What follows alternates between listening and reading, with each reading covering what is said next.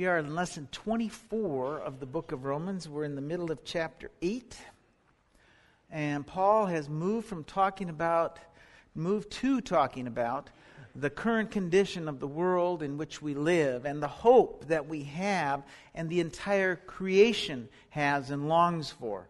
We spoke about how the entire creation has been subjected to decay, to the temporary. Paul calls it futility, but with a little study, we found that the Hebrew equivalent of the Greek word there means vapor. And just as vapor vanishes, so too creation has been subject to the temporary by God. He did that because of the sin that entered the world through Adam. So I want to begin this week reading from verse 18 just for continuity. I know we covered these verses last week, but verse 18 says, "For I consider that the sufferings of this present time are not worthy to be compared with the glory that is to be revealed to us. For the anxious longing of the creation waits eagerly for the revealing of the sons of God. For the creation was subject to futility, not willingly, but because of him who subjected it, in hope that the creation itself also would be set free from its slavery to corruption into the freedom of the glory of the children of God." And so we spoke last week about how the creation longs for the sons of God to be revealed, because at that same time the Messianic age will come, and the earth will be restored, and Messiah will rule. And at that time the sons of God will care for the creation as God cares for the creation. It will be like Eden, when man cared and cultivated the garden and loved the creation as did its creator. And so all of this we covered last week, and now we'll continue on to verse 22. "For we know that the whole creation groans and suffers the pains of childbirth together until now." So he equates this anxious longing of the creation with the groaning of childbirth. He calls it birth pains. And birth pains was a common theme in the first century for the time leading up to the coming of the Messiah. And we can see that it was understood and a common theme even within this verse, because he says, "For we know." In other words, this was something that everyone knew. And we can find traditions like this within the Talmud. Sanhedrin 98b says, "Ulla said, 'Let him, the Messiah, come, but let me not see him.' And Rabbah said, likewise, 'Let him come, but let me not see him.' Our Joseph said, 'Let him come, and may I be found worthy of sitting in the shadow of the ass's saddle.' And Abiah inquired of Rabbah, 'What is your reason for not wishing to see him?' Shall we say because of the birth pangs preceding the advent of the Messiah?" In the commentary on this passage in 98b, it says this: "These troubles are generally referred to as birth pangs, being the travail which precedes the birth of a new era." And if we look through history, it would seem that each era does suffer birth pains. I mean, if we look at the time before Abraham, we see the flood. And even during that time, we see Sodom and Gomorrah. If we look at the time before the giving of the Torah, we see Israel's slavery. And we certainly can see the troubles at the first coming of the Messiah. But I'm going to say now that nothing is going to compare to the final birth pangs of the Messiah. The fact is, according to Paul, creation has been in the throes of birth pains since the beginning. So birth pains was a common theme. The Lord revealed much to Paul. But Yeshua said of the time of his coming, no man knew, but only the Father. And with that in mind, I want to say that I really don't believe that Paul thought there was going to be another 2,000 years before the return of the Messiah. And if we look at every generation since thought the Messiah would come in their generation. And as we think of our generation, we think the Messiah is coming in our generation. And there's no reason to think that Paul thought a whole lot different. He may not have thought that it was coming in his generation, but I don't really think that he imagined 2,000 years either. So we look he looked around him and he saw the paganism in the world. He saw the persecution of the Jewish people and thought that the time of Messiah was near. Maybe not in his time, but still near.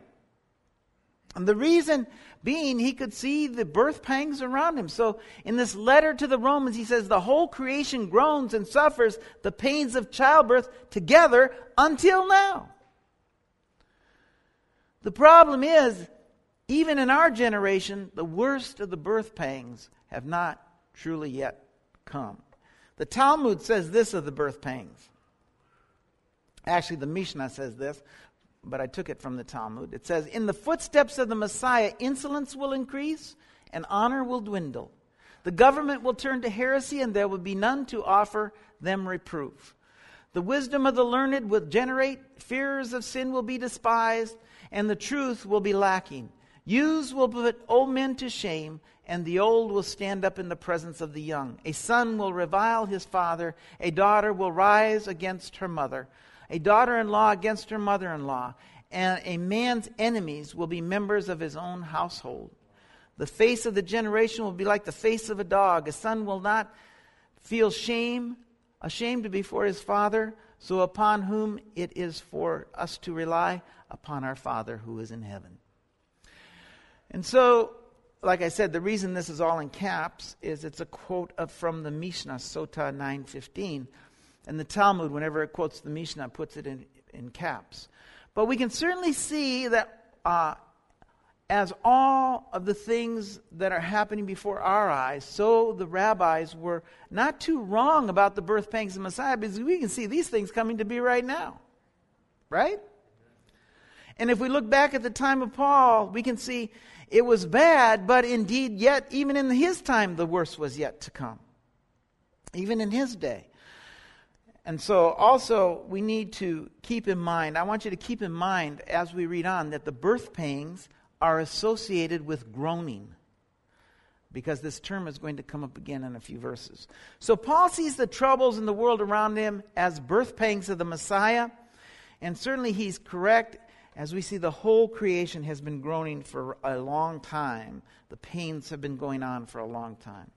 Verse 23 says, and not only this, but also we ourselves, having the first fruits of the Spirit, even we ourselves groan within ourselves, waiting eagerly for our adoption as sons, the redemption of our body. And notice that it says, not only this, but we ourselves. He's separating us from the rest of creation because we are the sons of God through our adoption. And we have this hope within us, and it's more than a hope because the leading of the Spirit, we have a certainty within us of the advent of Messiah. Even with the hope and the certainty of his arrival, though, he tells us that we groan within ourselves for the longing for the complete redemption of our bodies and the return of the King. And he says we groan inwardly, having the first fruits of the Spirit. This term first fruits is used in Scripture of the firstlings of the herds and the first fruits of the crops. And very soon we're going to come to, about a month away, we're going to come to the first fruits of the barley harvest, when the first fruits of the barley would be offered to God. But this term, first fruits, is also offered, spoken of elsewhere as a 50th of the dough which was offered to God. Well, here it's used of receiving the first fruits of the Spirit, So we may take it to mean that this first fruits that we have received is a foretaste of the fullness of the Spirit that is yet to come at the advent of Messiah. A foretaste of our relationship with God. A foretaste of the gifts of the Spirit that Paul will speak of later in the book of Romans. Verse 24 says, for in hope we have been saved, but hope that is seen is not hope. For who hopes for what he already has? I want to look at this word saved here. This is one of my favorite words in Scripture. It should be one of yours too, but we need to get a full idea of what it means. So I put the definition up here. To rescue from danger or destruction. To save a suffering one from perishing. one suffering from disease, to make well, to heal, to restore to health, to deliver from the penalties of the messianic judgment.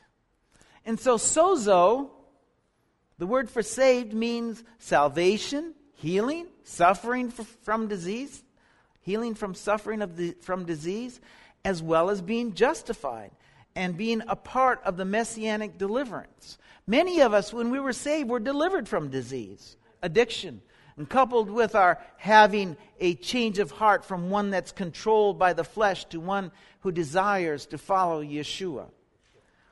All of this is the result of our having received the first fruits of the Spirit made possible by Yeshua.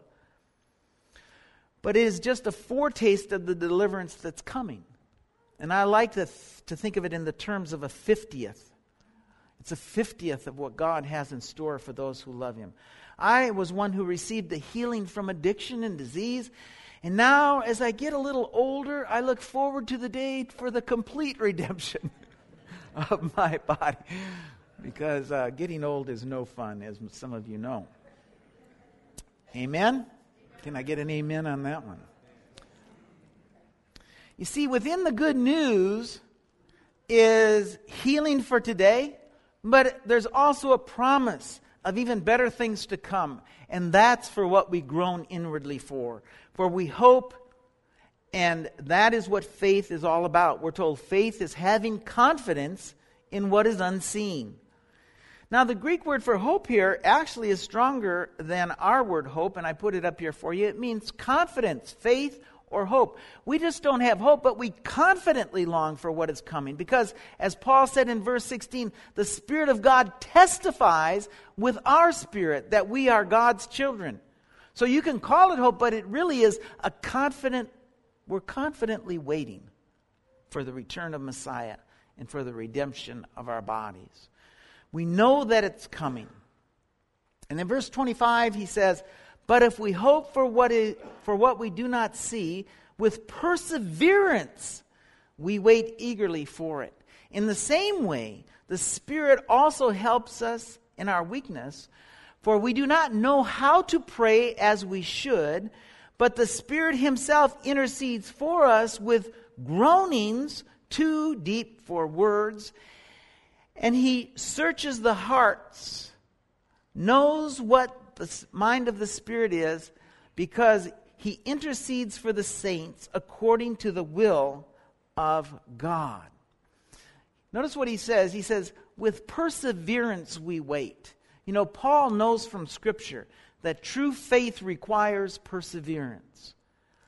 If we have faith in the promises of God, we're going to persevere, even if those promises aren't realized in our lifetime. I spoke of how I believe most others throughout history have thought that Messiah would return in their lifetime. And I think some of the historical writings would prove that. But as we know, it didn't happen. And yet all of those people persevered in their faith.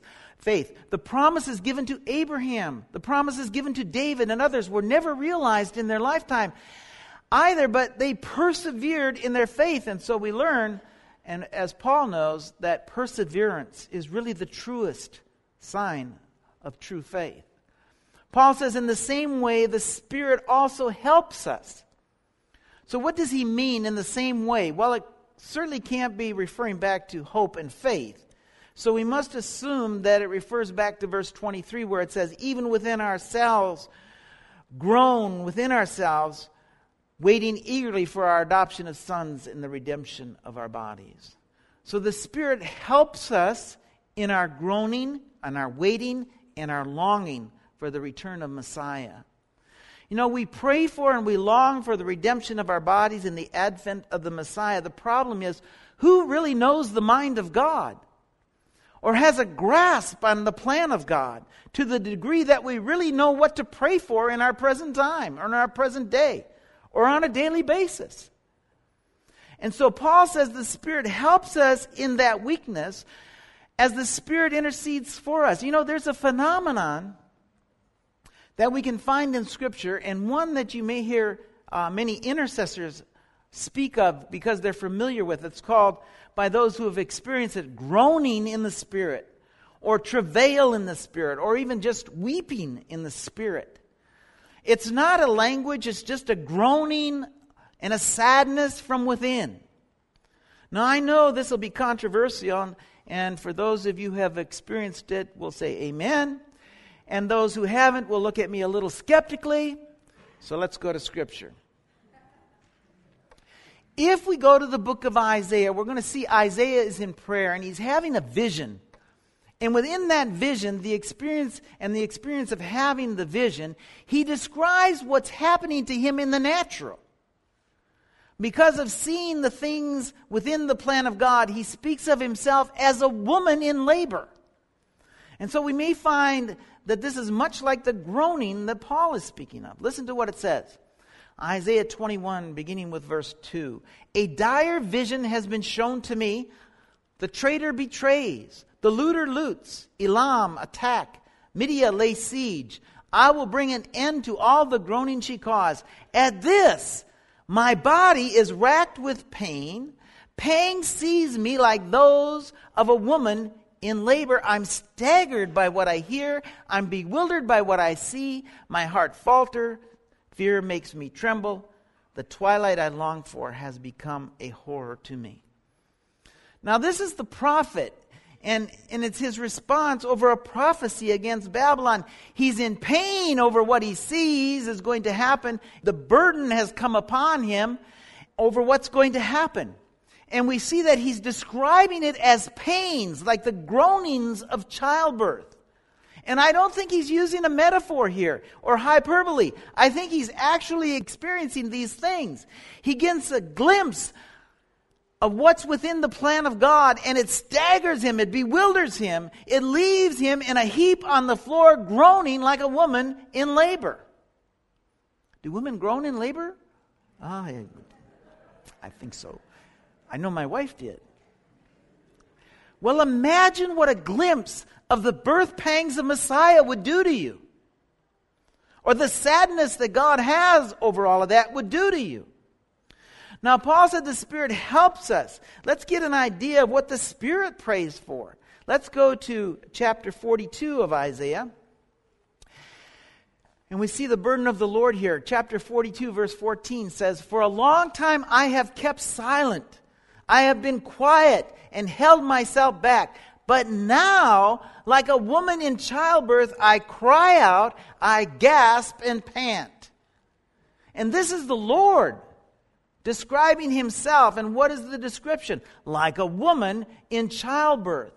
This is the Lord who is like a woman in childbirth, gasping and panting. Metaphorically, of course. But he uses the same metaphor that Paul uses. And what is a mere metaphor for God is often a reality for us. Can you imagine the burden the Lord has for what is about to transpire in the world today? Or what is transpiring in the world today? I don't think that we can. I don't think that we even have a clue as how to pray for such thing. And so the Spirit of God aids us and intercedes for us. And if we, like Isaiah, get a glimpse of that, it will cause us to groan inwardly, and it will cause us to weep, and it will cause us to travail. Now, if we go to Jeremiah, he's recorded for us the lament of the Lord over the destruction of his people. In Jeremiah chapter 4, verse 18, it says, Your own conduct and actions have brought this upon you, and this is your punishment. How bitter it is, how it pierces my heart. Oh, my anguish, I writhe in pain. Oh, the agony of my heart pounds within me. I cannot keep silent, for I have heard the sound of the trumpet and the battle cry. The destruction that has come upon the people and the anguish and agony that it caused God. And again, I doubt that we can begin to imagine the agony of the heart of God that he feels as the times lead up to the true birth pangs of the Messiah. I doubt that we can begin to imagine how to pray for the end of the age and the revealing of the sons of God that we so long for. And so the Spirit aids us in our prayer for that event. Now, I want to say that we can find this burden, this travail, this anguish in our messianic writings as well. In the next few weeks, we're going to begin chapter 9, and we're beginning then to the true purpose of the letter. But Paul begins the true purpose of the letter with this: I'm telling the truth in Messiah. I'm not lying. My conscience testifies with me in the Holy Spirit. I have a great sorrow and unceasing anguish in my heart. I don't think Paul is using a metaphor here. So you can imagine Paul in his prayer closet with unceasing anguish in his heart for his people Israel. And what he must have looked like as he experienced that anguish of his heart. Well, as he said, the Spirit helped him in his weakness, and so he was able to not only get through the prayer, but also write down the plan of God for us in the next few chapters. But don't think that those words didn't come with some weeping and some groaning over what was about to happen. The fact is, this whole section on groaning and the Spirit aiding us in what we ought to pray for is leading up to this very statement, verses 1 and 2 of chapter 9. It's leading up to this statement and lending credibility to what he's about to say of his unceasing anguish in his heart for the people of Israel. He's telling us that anguish is in part the work of the Holy Spirit and how God has the same anguish in his heart. Just imagine for a moment the heartache Yeshua must feel for his people Israel, for his brothers Israel, the Jewish people. One other place we can look at is 2 Corinthians chapter 2 and verse 4. It says, "For I wrote you out of great distress and anguish of heart and with many tears, not to grieve you, but to let you know the depth of my love for you." This groaning in the Spirit, this weeping and travailing in the Spirit, is a product of the Lord sharing his burden with you and is aiding you in your praying for the things that you are unable to pray for without his aid. And so, if you're one of those who have experienced this in intercession, you can now say amen. Amen. And if you're one of those who hasn't, please keep an open mind, because I can tell you that not everyone will experience this, but that doesn't mean that it doesn't happen. Just as many of you will never prophesy or preach a message, but that doesn't mean there aren't prophets or preachers who do. So, think of it this way. If God can speak to you, and if you can hear clearly as he defines his word for you, as he reassures you of your salvation, as he comforts you, then can he not also lay part of his burden for the world upon you? And if he does that, would it not be a crushing burden for you, and one that would cause you to weep and to groan inwardly? Think of what people like Isaiah and Jeremiah, who's called the weeping prophet because of the things he saw. Think of John as God showed him the book of Revelation, the vision of Revelation. Okay, so enough of that. Let's continue, but because we spent so much time there, I'm going to read verses 26 and 28 again for continuity before we move on to verse 29. "In the same way, the Spirit also helps our weakness, for we do not know how to pray as we should, but the Spirit himself intercedes for us with groanings too deep for words. He who searches the hearts knows what the mind of the Spirit is, because he intercedes for the saints according to the will of God. And we know that God causes all things to work together for the good to those who love God and to those who are called according to his purpose." And I read this out of the NASB. And he uses the word "and" here to connect it to the preceding verses. That's why I read them again. And he says, we know. This is something that he's sure everyone in Rome knows and understands. But the problem for us in understanding this comes from, there's two different readings here. If you look at the Textus Receptus, from which the King James, Tyndale's, and Young's literal are taken, among others, it reads this way: "And we have known that those that to those loving God all things work together for good, and to those who are called according to purpose.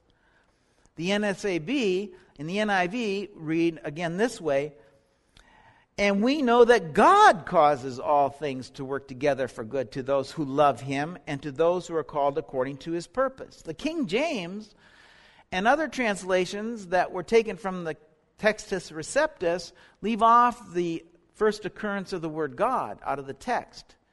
And it's all based on one ancient manuscript. And you think it might be a small thing, but this is what it does. It tends to leave the impression that God is not actively involved in the events of man, which goes totally against what Paul just said. He said that the Spirit is actively involved in our prayers. He actively intercedes for us. And he said earlier that the Spirit guides us and directs us. So not to give credit to God for causing all things to work together for good really doesn't compute for me. And it doesn't agree with the rest of the letter. And yet, because some think that God does not take an active role in the world today, we have this variant reading. Now, we know that God can take the most dreadful sin that you have committed in your life, and He can forgive you, turning that dreadful act into good through your testimony of what God has done in your life. And that is in itself proof positive that God and only God works all things together for our good. He also says to those who are called according to purpose, if you read the King James. But the NSAB and the others add His purpose. Okay? That in it, by adding the word His, again, they're putting it, this is God's purpose. And we should know that all things are for God's purposes. They're not for our purpose. It's not for any other purpose, but it's for God's purpose. And Proverbs 16:4 tells us that. It says, the Lord has made everything for its own purpose, even the wicked for the day of evil. So yes, it's God who works out everything for His purpose, and God does take an active role in the events of the world. And I believe that Paul includes this statement, again, because in chapter 9, he's about to get to the purpose of the letter and identify the purposes of God in blinding Israel, and His calling of the Gentiles, and His purposes in light of the whole of Israel. So he continues in verse 29 with this.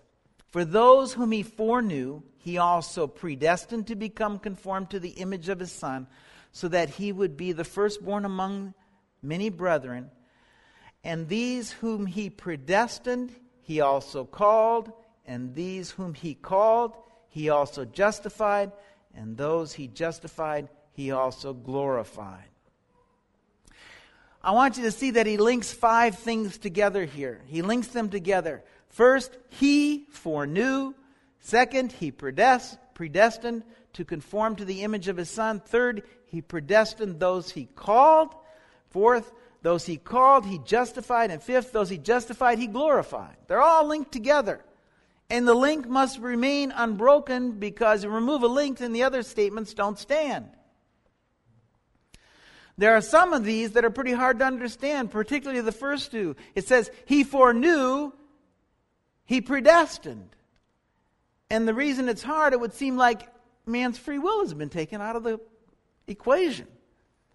Right? That we don't have the ability to choose. And yet Paul made it clear that man's free will does enter in, and we do have the ability to choose. Granted, he also said, he made it clear that man's more apt to choose evil than good, but choose nonetheless. Remember the lesson of the golden calf. In a mere 40 days after turning down the hearing of the voice of God for just hearing the commands of God through Moses, they break the very first command that God gave them through Moses and make a god of gold. And so we learn in the lesson of the golden calf, we learn that left to our own devices, we are really bent toward sin. And we also learn without the divine influence of God directly in our lives, without the ability to hear Him, We're prone to evil and not good. It's not that God foreknew or predestined in the sense that He decided at creation, I'm going to save Stan and I'm going to crush these people. But it's because He's eternal. He knew in advance who's going to turn and who's not going to turn. He knows those who would turn toward Him. And so those He foreknew, He predestined them to be conformed to the image of His Son. In other words, to have relationship with Yeshua. And the reason for this conforming to the pattern of Messiah is that Messiah would be the firstborn. He would be preeminent, the one who first conformed to the will of the Father. And because of the preeminence, He would be an example and an aid for the rest who would follow. And finally, He says, your calling, this wondrous work that God has done is still doing in each of us, He did to bring glory to His Son. For those He foreknew and decided to remake in the image of His Son for His Son's glory. Those He called were called by God, chosen by Him to receive salvation through Yeshua. Those He called, He justified. Or we could say He gave right standing with Him that we might have relationship with Him. And because of our relationship with the Messiah, those people would also be glorified with Him. Not only are these linked together, but it takes us full circle in the plan of God. He's telling us, if we have ears to hear, that it's all about Messiah Yeshua. That all He does is to bring glory to Yeshua. The whole of the 5 verbs in that verse, He foreknew, He predestined, He called, He justified, He glorified, are all the work, the action of God. And these actions of God were all to bring glory to the Messiah Yeshua. They are God answering the prayer of Yeshua. Remember we looked at the prayer of Yeshua last week? It's not on the screen this week, but I'm going to read it for you again. In John chapter 17, verse 4 and 5, Yeshua prays this, I glorified you on earth, having accomplished the work which you have given me to do. Now, Father, glorify me together with yourself with the glory which I had with you before the world was. All of this to bring glory to Yeshua. And let's give Yeshua the glory that He deserves in our worship. Amen?